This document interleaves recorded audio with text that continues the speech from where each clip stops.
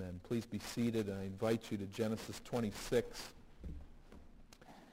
Genesis chapter 26.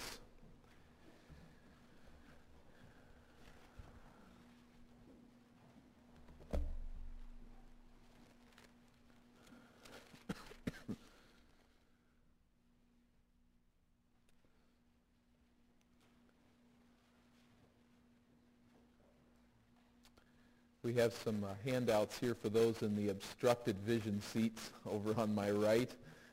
Sorry about that, but the wreath takes center stage here during the month of December, and we cannot project what we'd like to on the wall, but we will have an outline here a little bit, or just a graphic of the connections that are made in this passage between Isaac and Abraham.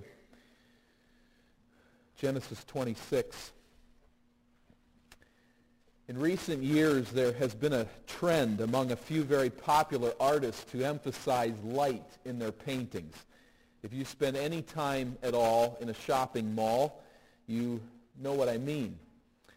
In malls these days, it's pretty hard not to pass down the corridors and to pass by an art store that is prominently displaying some of these artists who use light as their theme in every picture. Every painting that these artists offer is a unique scene.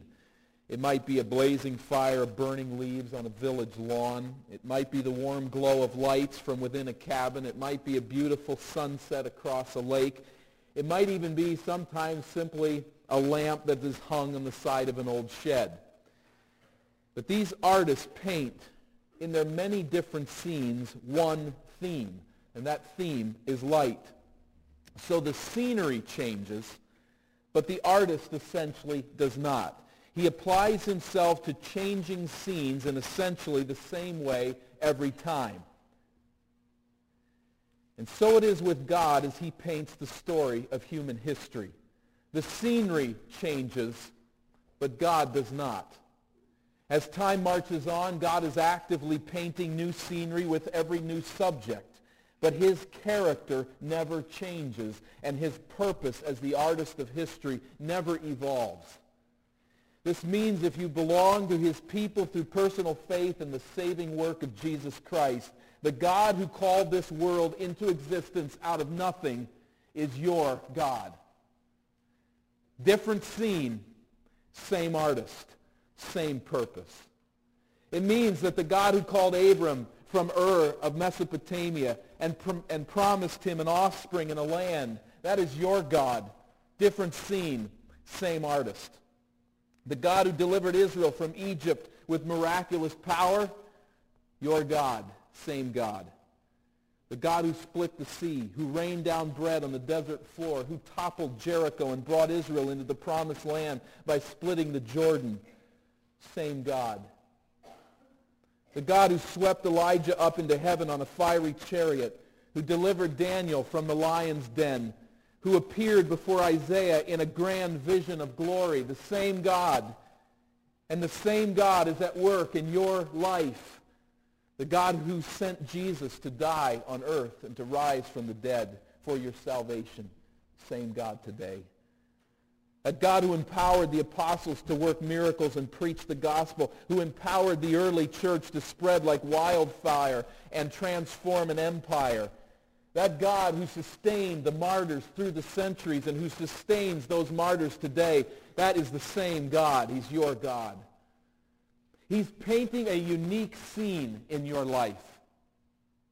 A unique scene, but he's the same artist working on the same themes. His program has undergone considerable development through the centuries, but his character and his basic intent are not changed. As the theologians say, he is immutable. He doesn't change. Same artist, same themes, different scenery. By his very nature in every age, God paints into every dark scene of this fallen world a ray of brilliant light. That light is his unfailing, tenacious commitment to love and to bless his people. God is, by his very nature right now, I hope that you can get a sense of this. As you think back on what he's done in history, think of it now. He is right now showering down upon your head goodness and mercy and love and abundant blessing. That's just how he paints. If you belong to him, you are in the crosshairs of his loyal love, and he will not be denied. He loves you with an everlasting love, and with great passion he is blessing and will bless your life. That's his nature. We find clear evidence, I think, of this reality here in Genesis chapter 26, which recounts a broad swath of the life of Isaac. My comment last week that Isaac's life is recounted only in connection with his son Jacob's life might seem overstated today as we look at this passage, but I don't think that it really is. Remember, last week, if you look there at chapter 25, the second half of the chapter, we started looking at the life of Jacob. There, that his birth is accounted for there in chapter 25, as well as his gaining of the birthright as an adult son. So the story of Jacob has begun. Now we come to chapter 26, and all of a sudden we're talking about Isaac. Where do we go in chapter 27? We're right back to Jacob, and Jacob's life goes on for a considerable period of time in the text of Scripture. So I think it is something of an interruption here to describe Isaac's life. But what matters most to us at this point is that this particular narrative goes out of its way to connect Abraham to Isaac. Abraham's God is Isaac's God. And there's a theme there. There's a principle there for us. But as we look at this passage, as I look at why it is placed where it is in the Jacob account, this is what I think must stand out to us, and we'll show this graphically here for you in just a few moments. And we'll see that as we go throughout the text. Isaac's God is Abraham's God. Same God, different scene, same theme. He pours out his blessing upon his children. Isaac is, of course, the necessary link between Abraham and Jacob. And that link could not be more carefully drawn than it is in this chapter. If the ancient Hebrews had magic markers, there'd be magic marker all over this chapter. There would be colored themes connecting back to the life of Abraham. And they would almost be flashing at us, telling us, check this out. Make this connection. Notice this. Abraham's God is Isaac's God. God's promise to Abraham flows through Isaac and on to Jacob. This narrative breaks down into three major scenes at three separate locations as this point is made so clearly. And through each scene we learn something about how God loyally blesses his people. In every chapter of Scripture, in every place, God is the major player. He is the one that the book is about. And here in this chapter, there just descends upon me the sense of the love and the passion of God for his people. You put together everything that you've ever seen of love and loyalty in the hearts of any person you've ever known, and it doesn't even scratch the surface of God's loyalty to his people. He loves, and he loves to bless, and he leaves no one behind. If you're his, if you belong to him through saving faith in Jesus Christ, he is and he will pour out his blessing upon your life. Now we'll talk about how to apply that. I think many misstep, but we notice this, and we'll go through as we apply here. First of all, scene one is Gerar. And we find here a crisis of faith. Let's read this scene, if you follow as I read through this scene, beginning at verse 1 of chapter 26. Now there was a famine in the land, besides the earlier famine of Abraham's time, and Isaac went to Abimelech, king of the Philistines, in Gerar. The Lord appeared to Isaac and said, "Do not go down to Egypt. Live in the land where I tell you to live. Stay in this land for a while, and I will be with you and will bless you. For to you and your descendants I will give all these lands and will confirm the oath I swore to your father Abraham. I will make your descendants as numerous as the stars in the sky and will give them all these lands, and through your offspring all nations on earth will be blessed. Because Abraham obeyed me and kept my requirements, my commandments, my decrees, and my laws, so Isaac stayed in Gerar." When the men of that place asked him about his wife, he said, "She is my sister," because he was afraid to say, "She is my wife." He thought, "The men of that place will kill me on account of Rebekah because she is beautiful." When Isaac had been there a long time, Abimelech, king of the Philistines, looked down from a window and saw Isaac caressing his wife Rebekah. So Abimelech summoned Isaac and said, "She is really your wife. Why did you say she is my sister?" Isaac answered him, "Because I thought I might lose my life on account of her." Then Abimelech said, "What is this you have done to us? One of the men might have slept with your wife, and you would have brought guilt upon us." So Abimelech gave orders to all the people, "Anyone who molests this man or his wife shall surely be put to death." Isaac planted crops in that land, and the same year reaped 100-fold. Because the Lord blessed him, the man became rich, and his wealth continued to grow until he became very wealthy. He had so many flocks and herds and servants that the Philistines envied him. So all the wells that his father's servants had dug in the time of his father Abraham, the Philistines stopped up, filling them with earth. Then Abimelech said to Isaac, "Move away from us. You have become too powerful for us." Let's consider this period of Isaac's life in Gerar. You notice verse 1. Let's go back there. In verse 1, you see that Moses, the author of the book, purposefully links Isaac's trial with Abraham's. Moses could have just retold Isaac's trial. Could have just started out and let us know the story. But notice what he does there in verse 1. This is a famine besides the earlier famine of Abraham's time. Again, it is a way to arrest our attention, to get our attention. By saying it this way, it's very interesting what Moses does. He first of all separates this ordeal from Abraham's time, thereby linking together the identical trial that both men suffered. Different times, but same trial, famine. This takes us back in our mind to chapter 12. Remember when Abraham goes down into Egypt because of the famine. This takes us back to Genesis chapter 20, where he is with Abimelech. They're not because of famine, but they're dealing with the issue of his wife. And we notice also, if you look at verse 1, at verse 3, you find the reference to Abraham. Repeated emphasis here through this section. It's found in verse 5. It's found in verse 15. Abraham is Isaac's father. Continual emphasis, continual linkage of Abraham and Isaac. Maybe we could put that overhead on. I think we'll just leave it on here. We'll leave the lights on, and whatever you can pick out there. But we'll see throughout, as we work our way through, we'll see a continual connection between these two men is purposefully made in the text. According to verse 2, notice it there in Genesis 26, now down to verse 2, the Lord appears to Isaac.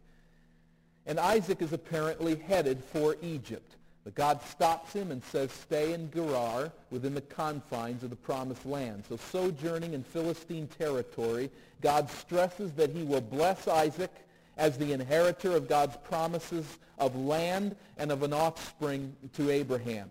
In verses 3 and 4, we find words that are very similar to what we have seen spoken to Abraham.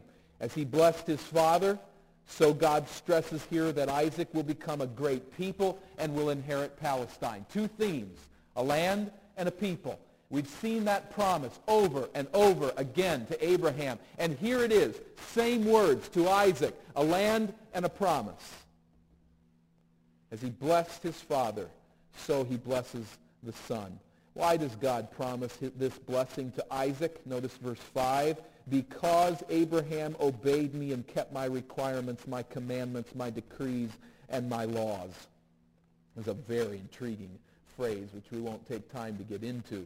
This is a pre-Sinaitic moment, but yet these are phrases that very much parallel the Old Testament law. We won't discuss that. Maybe something to chew on if you think about it later.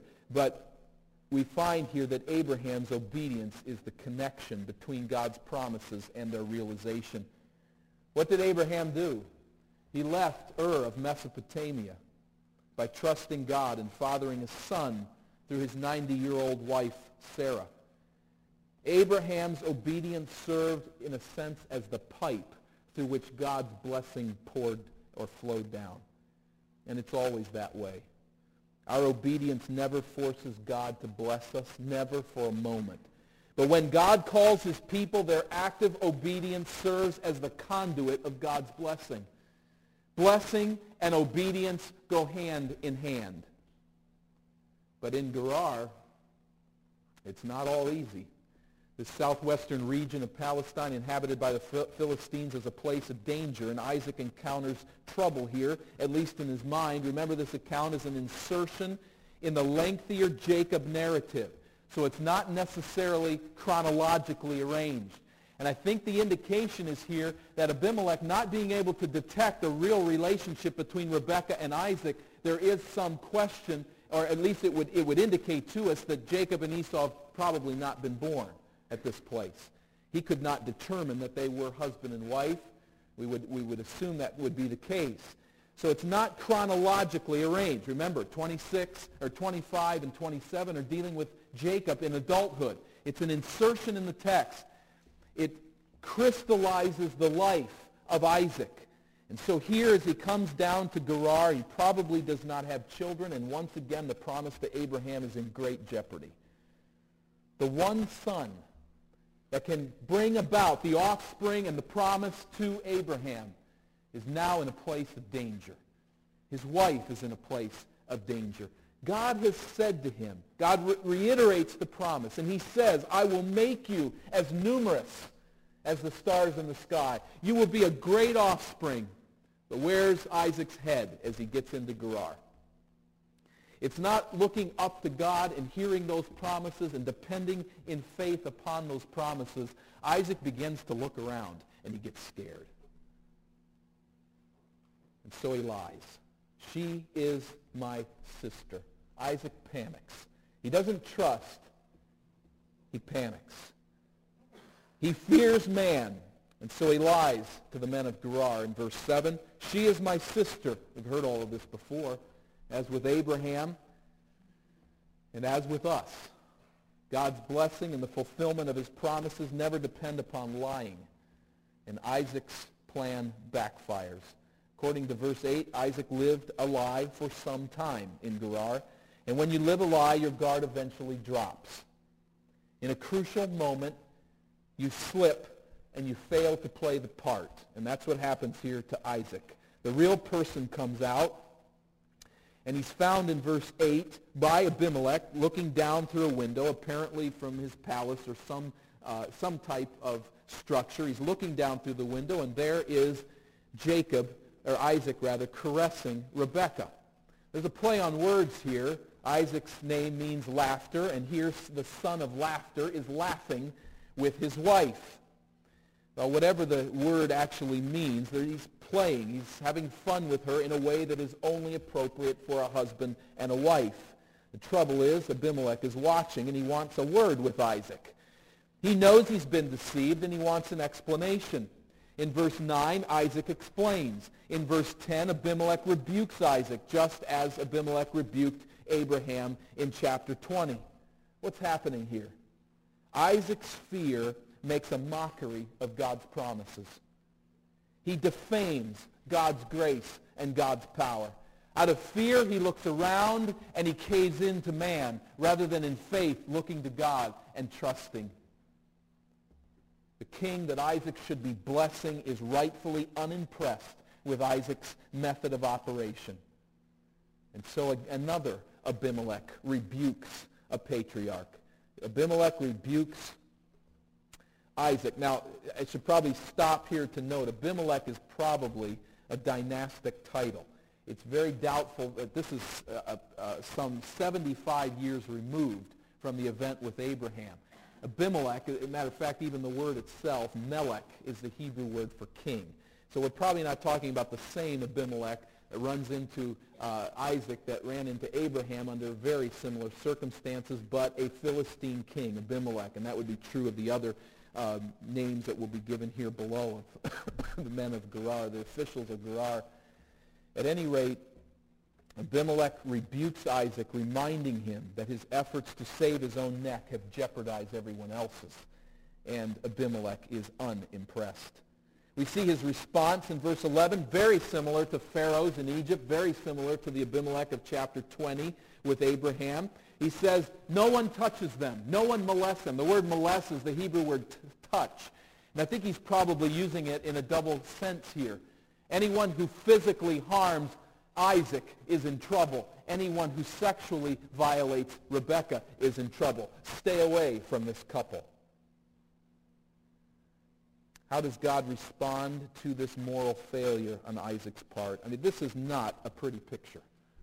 Isaac is not operating the way a godly man should operate. This is not a man of deep faith, trusting God in the dark and saying, God, your promise seems to conflict with the dangers I'm facing, but I'm going to trust your promise. This is a man who's caving into the world around him and says to God's word, I don't think so.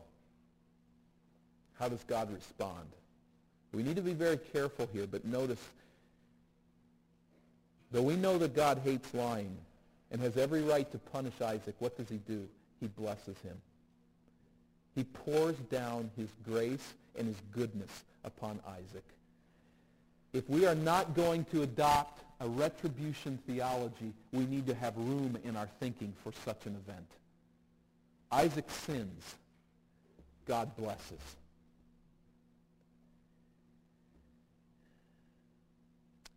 Verse 12, he reaps a bumper crop when there's a famine in the land. In verse 13, through hard work and the unique blessing of God, Isaac becomes very wealthy. Verse 14, he adds flocks and herds and servants. He is under tremendous blessing. Do you remember what happened to Abraham when he sojourned in Egypt and Gerar? What happened? He left both places enriched. In the second instance, the first instance, he lied about his wife. In both instances, Abraham was enriched. And in similar fashion, Isaac is enriched by God here. Isaac is truly a chosen son of the line of promise.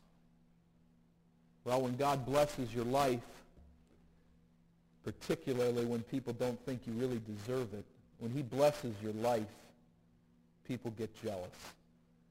And the Philistines envied Isaac, verse 14. Notice it there at the end. The Philistines envied him. Not being strong enough to seize Isaac's wealth, what do? The only thing the men of Gerar can do is terrorize him. If you can't defeat a more powerful enemy, if you can't compete with a more powerful enemy, you destroy what they have. Terrorism. So they fill in his wells with dirt, taking away in that dry land Isaac's ability to water his flocks and his herds, verse 15. They stopped up the wells, filling them with earth. To add to the insult to the injury, Abimelech asks Isaac to leave, verse 16. Move away from us. You have become too powerful for us. Abimelech cannot demand that Isaac leave because Isaac is too powerful. But in verse 16, what is he saying? Essentially, listen, we were here first. Will you please pack up and get out of here? You're too much for us. There's something going on, but we cannot compete any longer. Get out of here. So Isaac's sojourn comes to an unglorious end. It started in what? It started in famine and in danger. Where does it end? It ends as a recipient of God's unique blessing. On the surface, everything was against Isaac when he came to Gerar, everything except for God. He enters a man in crisis, and he leaves a man of wealth and standing. There's a principle here as we talk about the artist who paints different scenes but works with the same themes. That principle is this: God blesses his people despite their sin.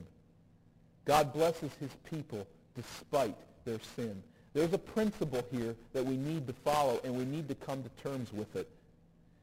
When God's people sin, they always suffer for it. We need to hear that as well.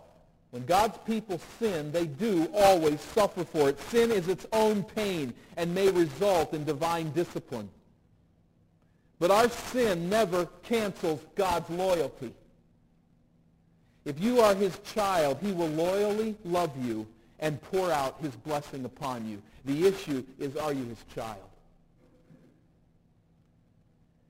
So often this word is not stated because it's dangerous. It sends the message to some that we can therefore live however we want to live. And we can go on and sin, and God will continue to bless our lives anyway.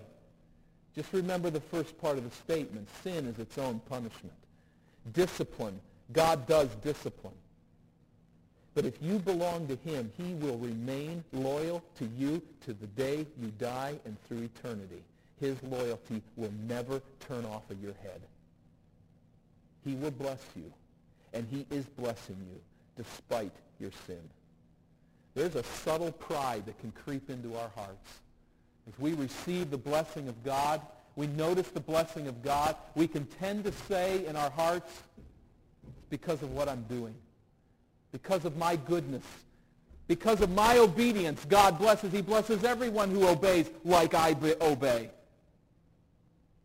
God blesses his people for one reason. He's loyal to them. He loves them. If it was a matter of obedience and disobedience, there is not one of us that deserves 1 ounce of blessing from God.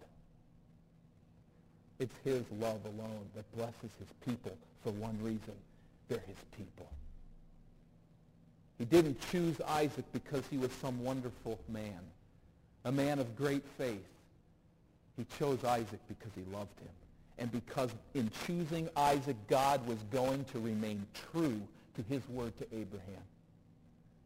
And Isaac, he was just under the shower of blessing, and he enjoyed it despite his sin, as was true with his father. Abraham sinned too in very similar circumstances, but God continued to bless. God blesses his people despite their sin. Scene 2, a valley of Gerar. We have again another crisis here. Verse 17, we're in a different location. Verse 17, Isaac moved away from there and encamped in the valley of Gerar and settled there. Isaac reopened the wells that had been dug in the time of his father Abraham, which the Philistines had stopped up after Abraham died. See the linkage again. And he gave them the same names as his father had given them. Isaac's servants dug in the valley and discovered a well of fresh water there. But the herdsmen of Gerar quarreled with Isaac's herdsmen and said, "The water is ours." So he named the well Esek, because they disputed with him. Then they dug another well, but they quarreled over that one also, and he named it Sitnah. He moved on from there and dug another well, and no one quarreled over it. He named it Rehoboth, saying, "Now the Lord has given us room, and we will flourish in the land." Scene 2. Sending Isaac away in that territory was a death sentence on his wealth. His flocks were doomed without water, and water was a rare commodity. He moves away to the valley of Gerar, apparently somewhat outside of the settlement of Philistines in Gerar, and while he is there, he does the only thing that he can do. It's a desperate attempt, but he says, listen, we have preserved knowledge of where the wells of my father are and that were filled up by the Philistines. We're on the outside of the settlement. Let's go back to those holes and dig them out. So his servants go to work. Experiencing the love and the blessing of God does not guarantee, however, that others are going to love you. He uncovers the wells, but as Isaac's servants uncover them, he's not far enough from Gerar yet. The first name, Esek, means dispute. Sitnah means opposition. So there's continual quarreling with the herdsmen. Not so much now with Abimelech himself and maybe the people in the settlement of Gerar, but with the shepherds that are on the outside. They're still giving Isaac all kinds of trouble. Naming these wells, recovering the wells of his father, was a way of saying that they were his, and disputes over such wells were very commonplace in this part of the world because water was so rare. But with the opening of Rehoboth, Isaac realizes, and the word meaning space, Isaac realizes that God has given him freedom from the hassles of his neighbors, of his enemies. Here we find a connection between Isaac, who steps back and says, Rehoboth. There's space.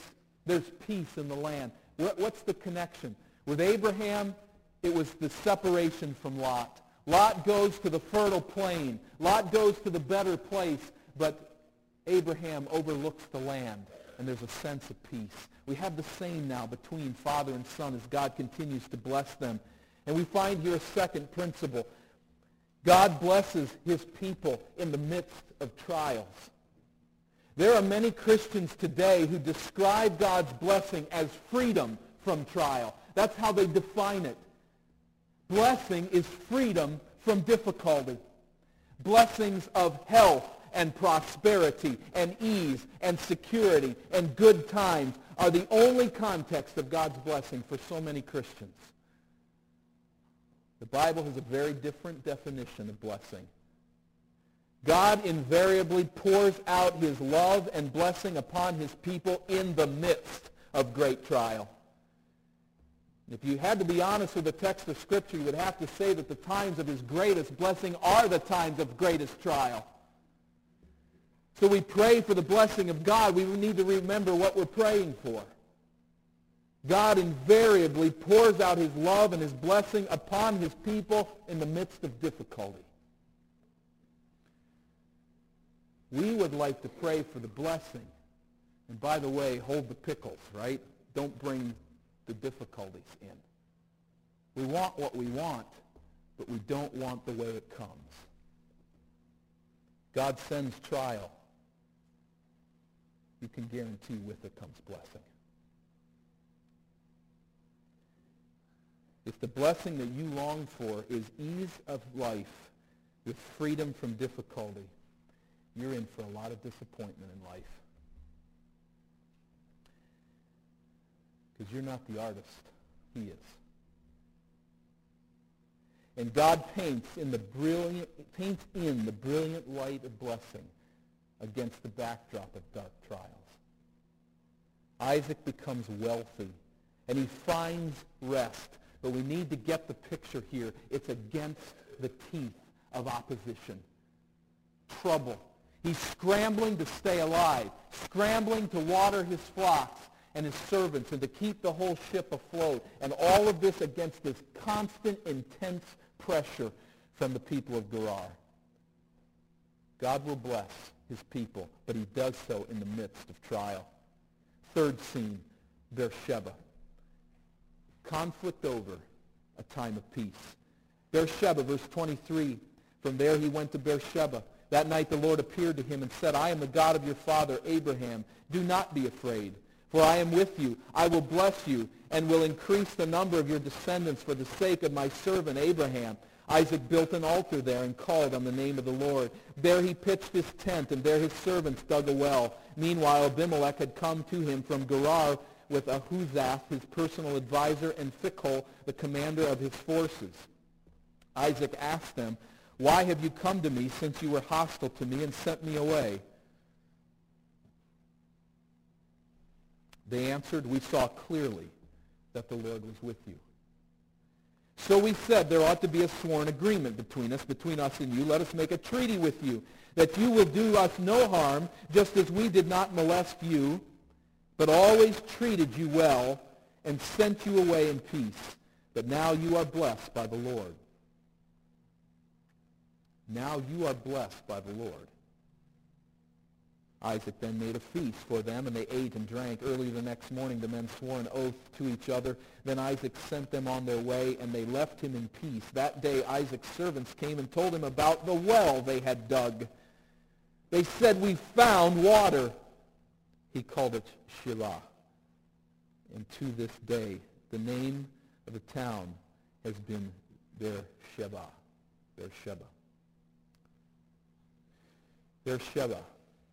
Extreme southern end of Palestine, Abraham's home for some period of time. Isaac is home. Here the Lord appears to him again. And notice the gracious words in verse 24. I am the God of your father Abraham. Do not be afraid. God could have leveled Isaac at this point. How could you lie to those people out of fear? But he just comes back with the same word. Don't be afraid, Isaac. Don't be afraid. I am your God. I have promised to protect you and to bless you. Trust me. A repetition of the blessing, which reminds us again of the consistent repetitions of the blessings that were repeated to Abraham. God had to keep reminding Abraham. He keeps reminding Isaac, and he'll keep reminding you. Like his father, Isaac adds another altar to the topography of Canaan in verse 25. Like his father, he worships God. And at that very well, another well, that very site, now another well is successfully dug. Now, what we have got to bring into this context is the fact that we're not talking here about ringing up a drilling company on the telephone. This is not a common thing to find a well in that part of the world. And Isaac is finding well after well after well. Now, some of them he knows where they are, and he's uncovering what already was, but he's finding wells. And wherever Abraham went, he left altars. And wherever Isaac goes, he leaves altars and he leaves wells. There's little permanent land, only a burial place at this point in time. But they keep marking the land with evidences of God's blessing. God's people are here, and they're going to stay here. They'll have this land someday. And to these wells, even the returning Israelites from Egypt will someday take a drink.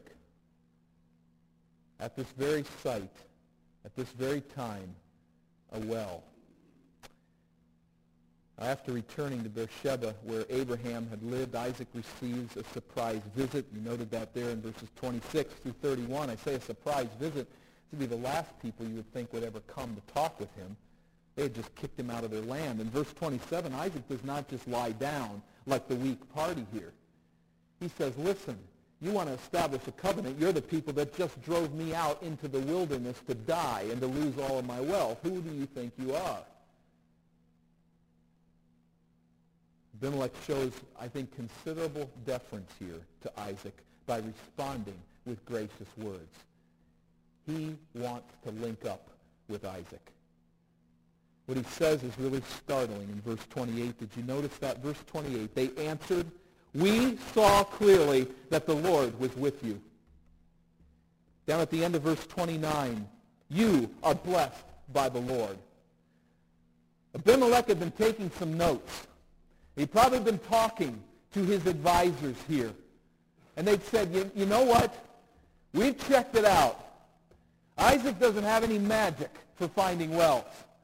And he didn't do anything particularly unique when he planted those crops, as Bedouins would do from time to time.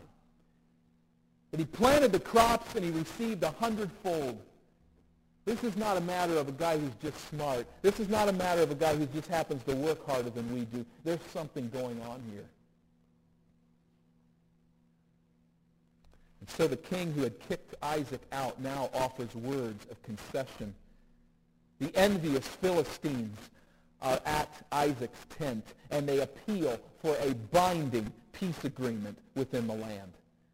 What is happening here? Isaac's position in the land is being secured. God is working through circumstances to assure that he'll not be run out. He'll not lose this land, but will receive it as God has promised.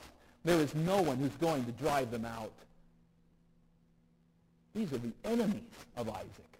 These are the people that hated him. These are the people that, if they could have, would have killed him. Now they are establishing a peace agreement in the land. Isaac settles down. And the terms of verses 29 and 30, and the meal here that is taken up in verse 31, verse 30 rather, these are all, let me say it again. The words of verses 29 and 31 and the meal of verse 30 are all very common words for a binding covenant in that period of time. The meal itself would have been part of the establishing of a covenant. So just like Abraham and Abimelech in chapter 21, so Isaac and Abimelech sit down here and contract for peace. And to top the day off, as if Isaac could not detect that God was uniquely blessing his life, his servants come. They connect with him and tell him, you won't believe this, but we've found water. We've found another well, successfully found water. And so he names it Sibnah. 7 or oath is the meaning of the Hebrew word. It can mean either one. And it takes us back to 21:31. What does Abraham call the well there where he contracted for peace with Abimelech? Sibnah. The well of 7 or the well of the oath, however you want to take it. And remember, he gave 7 lambs there, so it can mean either one. And it means either one here. Oh, I guess here would mean the oath, but it's the well of the oath. What Abraham did right here, Isaac does right here, with the same official from the same land. Now, I would draw out this principle for us as we consider this third scene. God blesses his people progressively. He blesses them despite their sin, number one. He blesses them in the midst of trial, number 2. And thirdly, God blesses them progressively. God does not generally pour out all his blessing on his people at the start of the journey. We see this with Abraham, and we see this with Isaac. He blesses little by little over time as we make progress on the journey. Notice where Abraham and Isaac started and ended. Abraham went from famine to plenty and from conflict to peace. Isaac does exactly the same. Slowly, over time, as we look back, we can see God's hand upon us. What we prefer is for God to just kind of pull the lever and down it all comes right on our head, right now. I want all the blessing right now. I want to get it all and complete it. It's not how God works. Generally, it is little by little, patient progress. He pours out his blessing in time. Abraham looks back and he says, I cannot believe where we've come. And Isaac looks back and he says, I cannot believe where we've come. The Christians don't get frustrated in the moment. God isn't going to shine with lights from the sky every afternoon. He's not going to give you this sense of unbelievable blessing every day of your life. You're not going to come home most days and say, I can't believe what God has done today. It's as we patiently look back and see he has been there all the time. And as we age, as we mature in the faith, we come to see more and more what I thought was a trial was a course of blessing. What I thought was the end of the world was a new door into the goodness and greatness of God for me. Be patient. Christians are seen to be among the most impatient people on earth sometimes. Be patient. Wait on your God. Day in, day out, keep plowing, and he'll give you those times to turn back and say, I can't believe it. Look where we have come. Slowly over time, we look back and we see God's hand upon us, and so should others.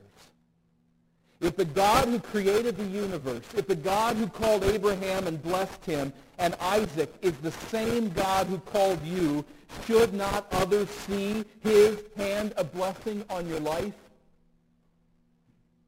Different scene. We're not talking about a covenant of physical prosperity. Different scene, different time, but we are under the promises of God just as much as Abraham and Isaac. We are God's people.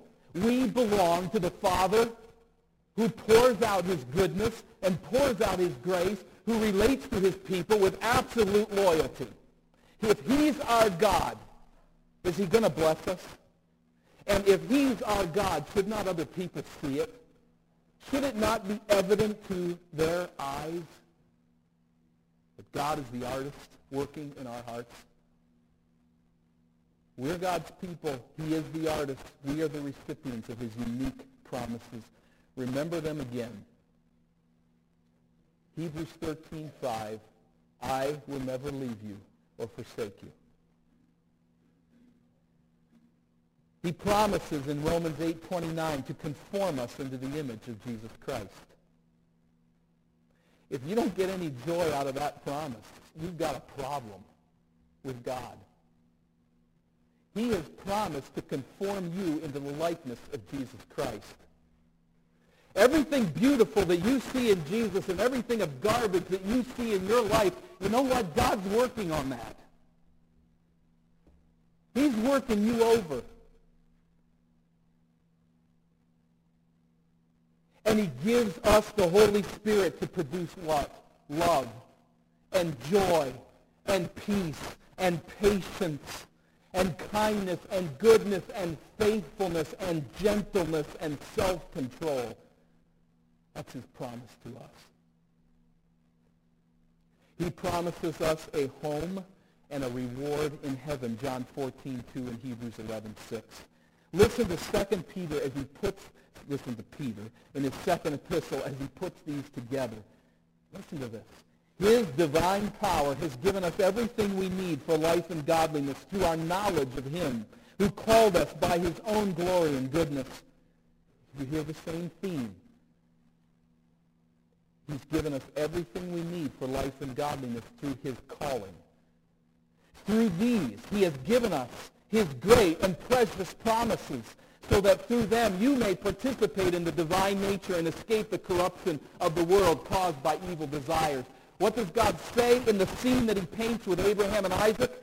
A land and a people. What does he say to you and to me? A home in heaven and escape from the corruption of this world and its evil desires. A participation in the divine nature. God held his promises with Abraham and Isaac, and he'll hold his promises with you and me if we belong to him. If we are recipients of these promises, should not then our lives evidence this? If this is what God is up to in our lives, should not others be able to see it? Now, the world may not like us. They may envy us. But should they not see a love and a joy in our homes? Should they not see a love and a joy in our church that bears solid witness that we belong to God? Should they not see in the moral beauty of our lives and the courage, the compassion, and the joy of our hearts that God is blessing that person? I don't know what it is, but as they relate as a family, as they relate with other people in their church, as they deal with the things of life and the difficulties and the trials, there's just something going on there that I can't explain any other way.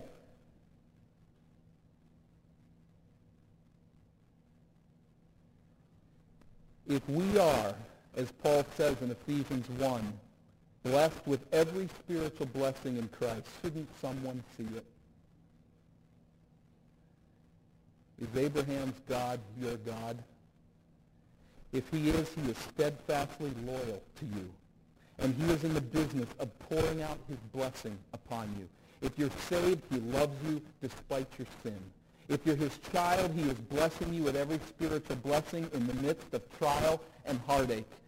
Progressively, step by step, he is showering down upon you his grace.